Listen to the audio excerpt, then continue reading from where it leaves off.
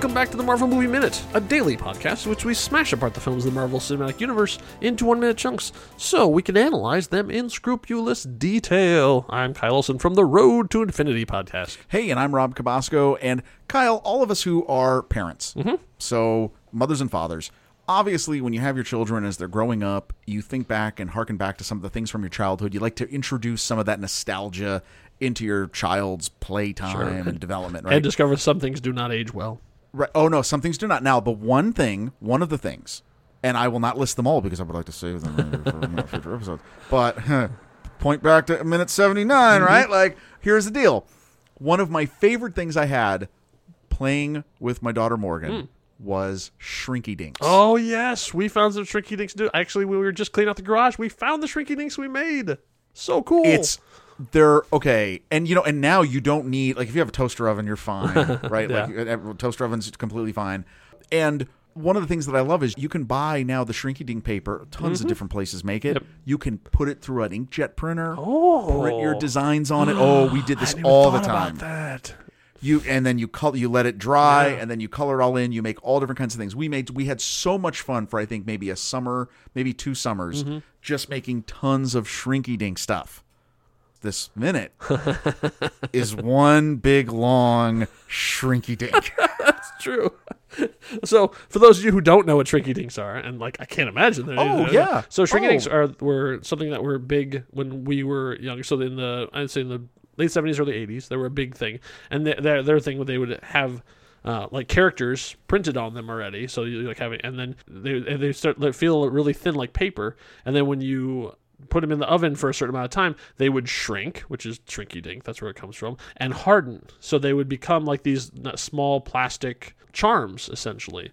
But you could draw whatever you wanted really big, and they would make like this hard keepsake thing. They're really cool. I think Klutz put out a book about Shrinky Dinks, so you could develop different designs and ideas and stuff too. So. What are we talking about? Why does this apply? Well, wait, hold on. Wait, I do want to give a shout out. They were invented in 1973 by 2 housewives by the name of Betty Morris. Betty, who says we don't connect the dots. Right. And then Kate Bloomberg of Brookfield, Wisconsin, has a Cub Scout project with their sons. Couple of gals from Wisconsin came up with some Shrinky Dinks. Ain't that something? That was good. Well, I lived there for like 10 years, so that's true. I know the area. Shrinky Dinks, go on Amazon or something. Thank you to Betty and Kate for coming up with the Shrinky Dinks. That was so nice of you. Thank you, ladies. And here we are. So, and now here we talk about it with the Incredible Hulk. Here we go in minute 80 of Louis Leterrier's Incredible Hulk film from the far back year of 2008. So we're coming in after the Hulk has gotten the injection of the new solution, the antidote that Stearns had been hyping. And unlike most antidotes you get by meeting people on the internet, this one works. So as it's pumping into him, we see almost immediately that the reaction, like the Hulk felt it, and now everyone is seeing the results going on. So Stearns is checking the readouts, watching and seeing probably the concentrations in the blood as they're going down. Betty is focused on Bruce. So like Stearns is sort of like more about the data. Betty is like, are you going to bring back my boyfriend?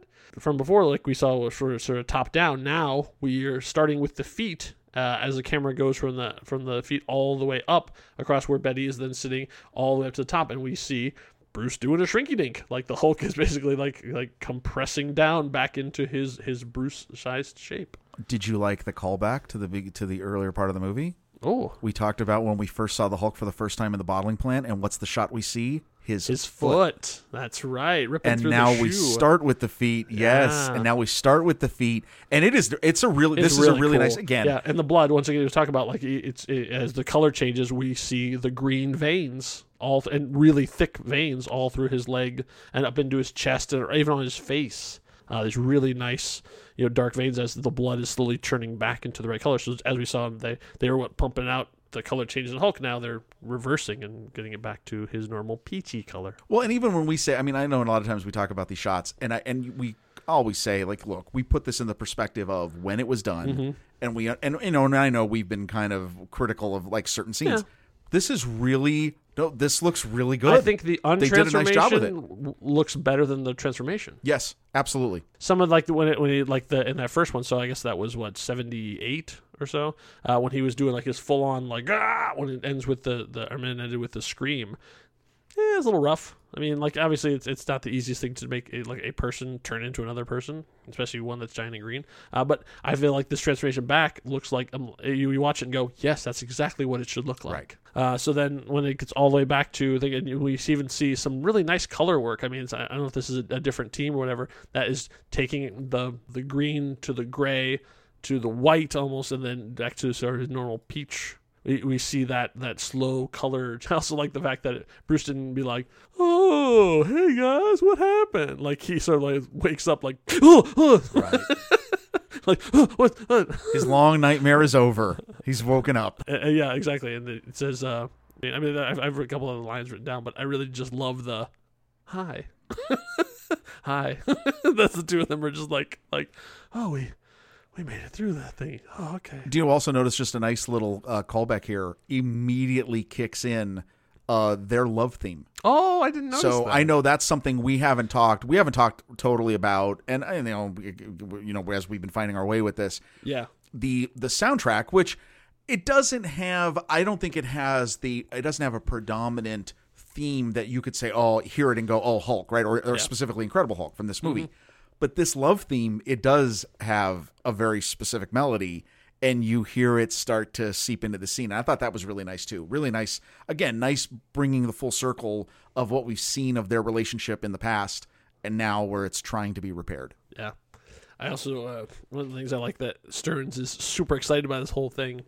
And he says, it's fantastic. Like he's so excited about this thing as this horrible traumatic physical thing has happened to Bruce. He's like, oh boy, the data I collected, this is amazing. I just love that he's this amoral scientist that they have helping them. Oh, I think you clearly get this in the last few minutes. Mm-hmm. That his motives are not pure.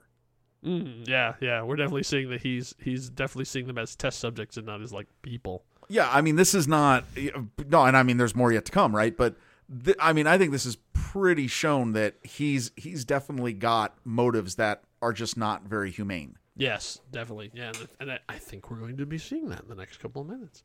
Yeah, probably. Previews. Spoilers. But I also love this though as we get to the final shot of them before they end the minute with the transition scene. Mm-hmm.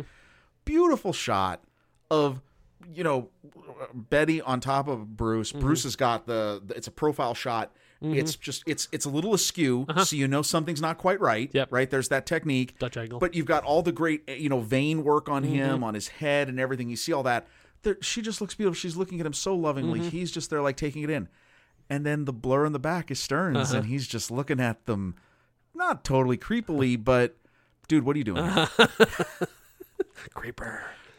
It's a nice. I got a special place in my heart for the composition of the scenes in this movie. Like, I think that's nicely done. That is nicely framed in terms of a shot. And as any time in this movie, when something nice or calming happens, we cut to the military. Oh wait, what? Oh, that's right. I forgot. I mean, it doesn't end with them like, we're okay. No, it ends with helicopters flying over New York. Helicopters. General Ross has arrived at NYC. I mean, an overhead shot of a street, and helicopters start going from the bottom of the screen to the top of the screen, and that's the minute. That's the minute. That's literally when the minute ends. So that's it? Is that all we got to talk about? But no. Wait, because there's a deleted scene that goes right in here. Because you're thinking to yourself, sure, we've seen like Bruce is now cured and everything's fine. But what is Blonsky doing? What is General Ross doing? And what is my favorite character, Major Spar, doing? Well, we got to find out. There's another minute. Another one, once again. Another grave injustice done to the character of Major Spar. What is the deal with this? I'm telling you, the Spar Appreciation Society is in full effect here because she has another brilliant scene that's totally cut out of the movie. I have a real issue with this too because it shows something. Yeah, the character takes a turn. Yep. That I really was surprised at, and I'm disappointed again that these scenes are not in the movie. But anyway, yeah. So if you want to find the deleted scene, it's called "On the Hulk Hunt." You can find it on the Blu-ray, the digital release, or I believe you can track it down on the YouTubes. So in the lead scene, one of the things that's interesting is that we find out that the military and Ross have learned from their mistakes. Like this new, they're going after him. They actually have a different plan that they had before. It's not just like, hey, it's not Operation More Bullets Part 2. They actually have a strategy for this. So and obviously Spar lays it out, so I'm not going to do everything because you can watch the minute and find out what it is. But their plan is they're going to try and catch him inside the building because they know he's in. Because they know he's with Stearns because they already have identified Stearns from if you remember back to the SHIELD database going into the Matrix thing. Then so they figure they're in the lab too, so they know exactly where he is. So they're going to try and take him inside if they can. If they can't, they're going to wait until he leaves and try and get him then. And they're talking about snipers, so they're probably going to try and trank him from a snipe position. If that doesn't work, they're gonna pull back. Right. They're out. Like, okay, that didn't work. So what we're going to do, if that doesn't work, then what they're going to do is follow him with plainclothes officers until he gets to a remote location and then try and take him again. Holy crap. That's a good plan. Well, except, though, do these plainclothes officers have hoverboards? Do they have jetpacks? Well, maybe. Hey, it's if they're using Stark Tech, who knows what kind of stuff they have. But she says, under no circumstances is Banner to be engaged directly. Whoa! Holy cow! I'm like, it's actually a pretty good plan. And clearly unanimous. You know who doesn't like this plan? Wait, what? No, there's someone who doesn't like that plan? Yeah, it turns out that Mr. Emil Blonsky is not a big part of this plan. So he asks a very simple question: what if he goes nuclear? Oh. You can do that, huh? And so Ross has to be like, oh come on. I mean, he's never turned unless he's been cornered or hurt. Okay, all right. That's what you're going on. All right. He apparently killed 2 cops in Idaho, but yeah, remember we talked about that. Yeah. If he runs, we fall back and we let him go. Oh my God! Ross says we let him go. Right. And then Blonsky says, not much of a rematch, is it? Like, he is looking for the fight. Yeah. And then so Spar goes in and says, there's 1.5 million people in a 3-block radius. You want to take that thing out here? And for a second, you see Blonsky go, oh yeah, okay. Like the sanity resumes just for a second. Like, oh right, soldier, don't want to kill innocent people. Okay, right, cool, it's cool. I'm cool. And then so look, Spar kind of like. I wrote in my notes, Soto Voce. She leans over to Ross like, are you sure about your boy? Did you not think? Now, to me, that's the craziest line in the scene. Oh. Because right there, subordinate to... He's sitting. Ross is sitting down. She's standing over him. And she looks giving at him a briefing to all these soldiers. No, she's done the briefing, and she looks at him and goes, are you sure about your boy? Uh-huh. The entire dynamic changes right there. Yeah. This goes back to that moment. That deleted scene where she rejoins the thing where he's where they talk about the cracks in the wall. This is a direct continuation of that thing of her being reinvested in this thing and yes. How their dynamic had changed. And so we don't see any of that in this. She's just literally there for exposition. Yeah, I mean, Major Spar, you deserve better. No, this is such a great scene. Yes, I love it just for that. And, okay, so Ross gets the last word, of course, because he's Ross. And another great line, which I don't know if this is Edward Norton line or not, but he says, I need a dog in the hunt that won't run from the bear if it shows up.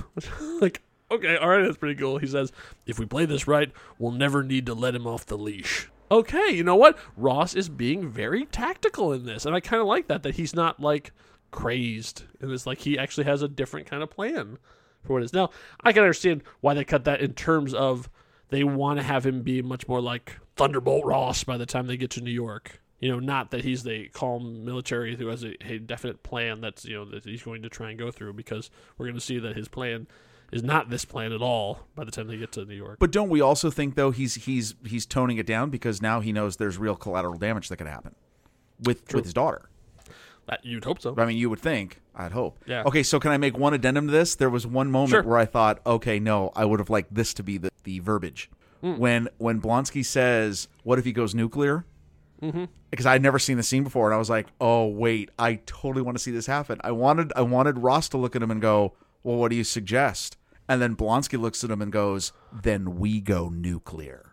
Oh, yeah. And I thought that would have been pretty awesome, right? Yeah. Because then you could have had Spar go, are you sure about this? Yeah. Looking between the two of them like, can we turn the testosterone down? Yeah, I did. I thought that's exactly where they were going with that. Because I'm like, well, that's, again, Blonsky, interesting phrasing coming out of his mouth, right? Right. Anyway, it's still great. It's still great for the Spar scene. Yeah, awesome. Yeah, it's a great scene. I wish they would have kept this in there too. Yes. I mean, after spending so much time with Bruce and Betty and the transformation thing, but I guess having watched 8:81, I can kind of see where they want to keep that rolling, and they want to have this because this deleted scene is like 1.5 minutes long. So to keep the pace of where they went in the last 5 minutes up and what's coming in the next 2, I can kind of see why they wanted to stay with Bruce and Betty because I mean he's the main character. Totally. But anyway, so it's definitely worth checking out though. I mean, I would say go online and try to track it down on the Hulk hunt. In the meantime, Kyle, let me ask you a question. Yes, sir. I know we've done all our talk about merch, right? Oh, lots of that. And there's just great stuff there. You know what I think it's time we have to really seriously talk about? What's that? A Spar shirt. Who has made a shirt that could be a fitting tribute to this character who deserved more? Yes, this long-suffering character who put up with so much crap, and yet was so... there's no other character in the movie who has been so abused by having her scenes cut than Major Spar. Leonard, maybe. Well... Could we do a Spar Leonard shirt? No. Spar deserves her own shirt. Okay, that's Leonard true. can have his own shirt too, but the Spar Appreciation Society demands merch. And to see if that actually came true... The sack? The Spar... Okay, maybe I haven't thought this through. We clearly don't ever think these through. We need a better acronym. Spar demands a better acronym than that. We're on it. So, to find out what that is, because at the time of the recording, even we don't know, you can go to thenextreel.com/merch. You can get whatever that will be, along with other Marvel Movie Minute merchandise. So if you go to thenextreel.com/merch, you'll find whatever that's going to be, plus Marvel Movie Minute, Next Reel, and who knows what other kind of things will be there by the time. And because of the way we have things set up, you can get logos on whatever you want them to. You want them on a phone case? You want them on a sticker? You want them on a magnet? You want them on a pillow that you can rest your head next to our screaming faces? You can do so.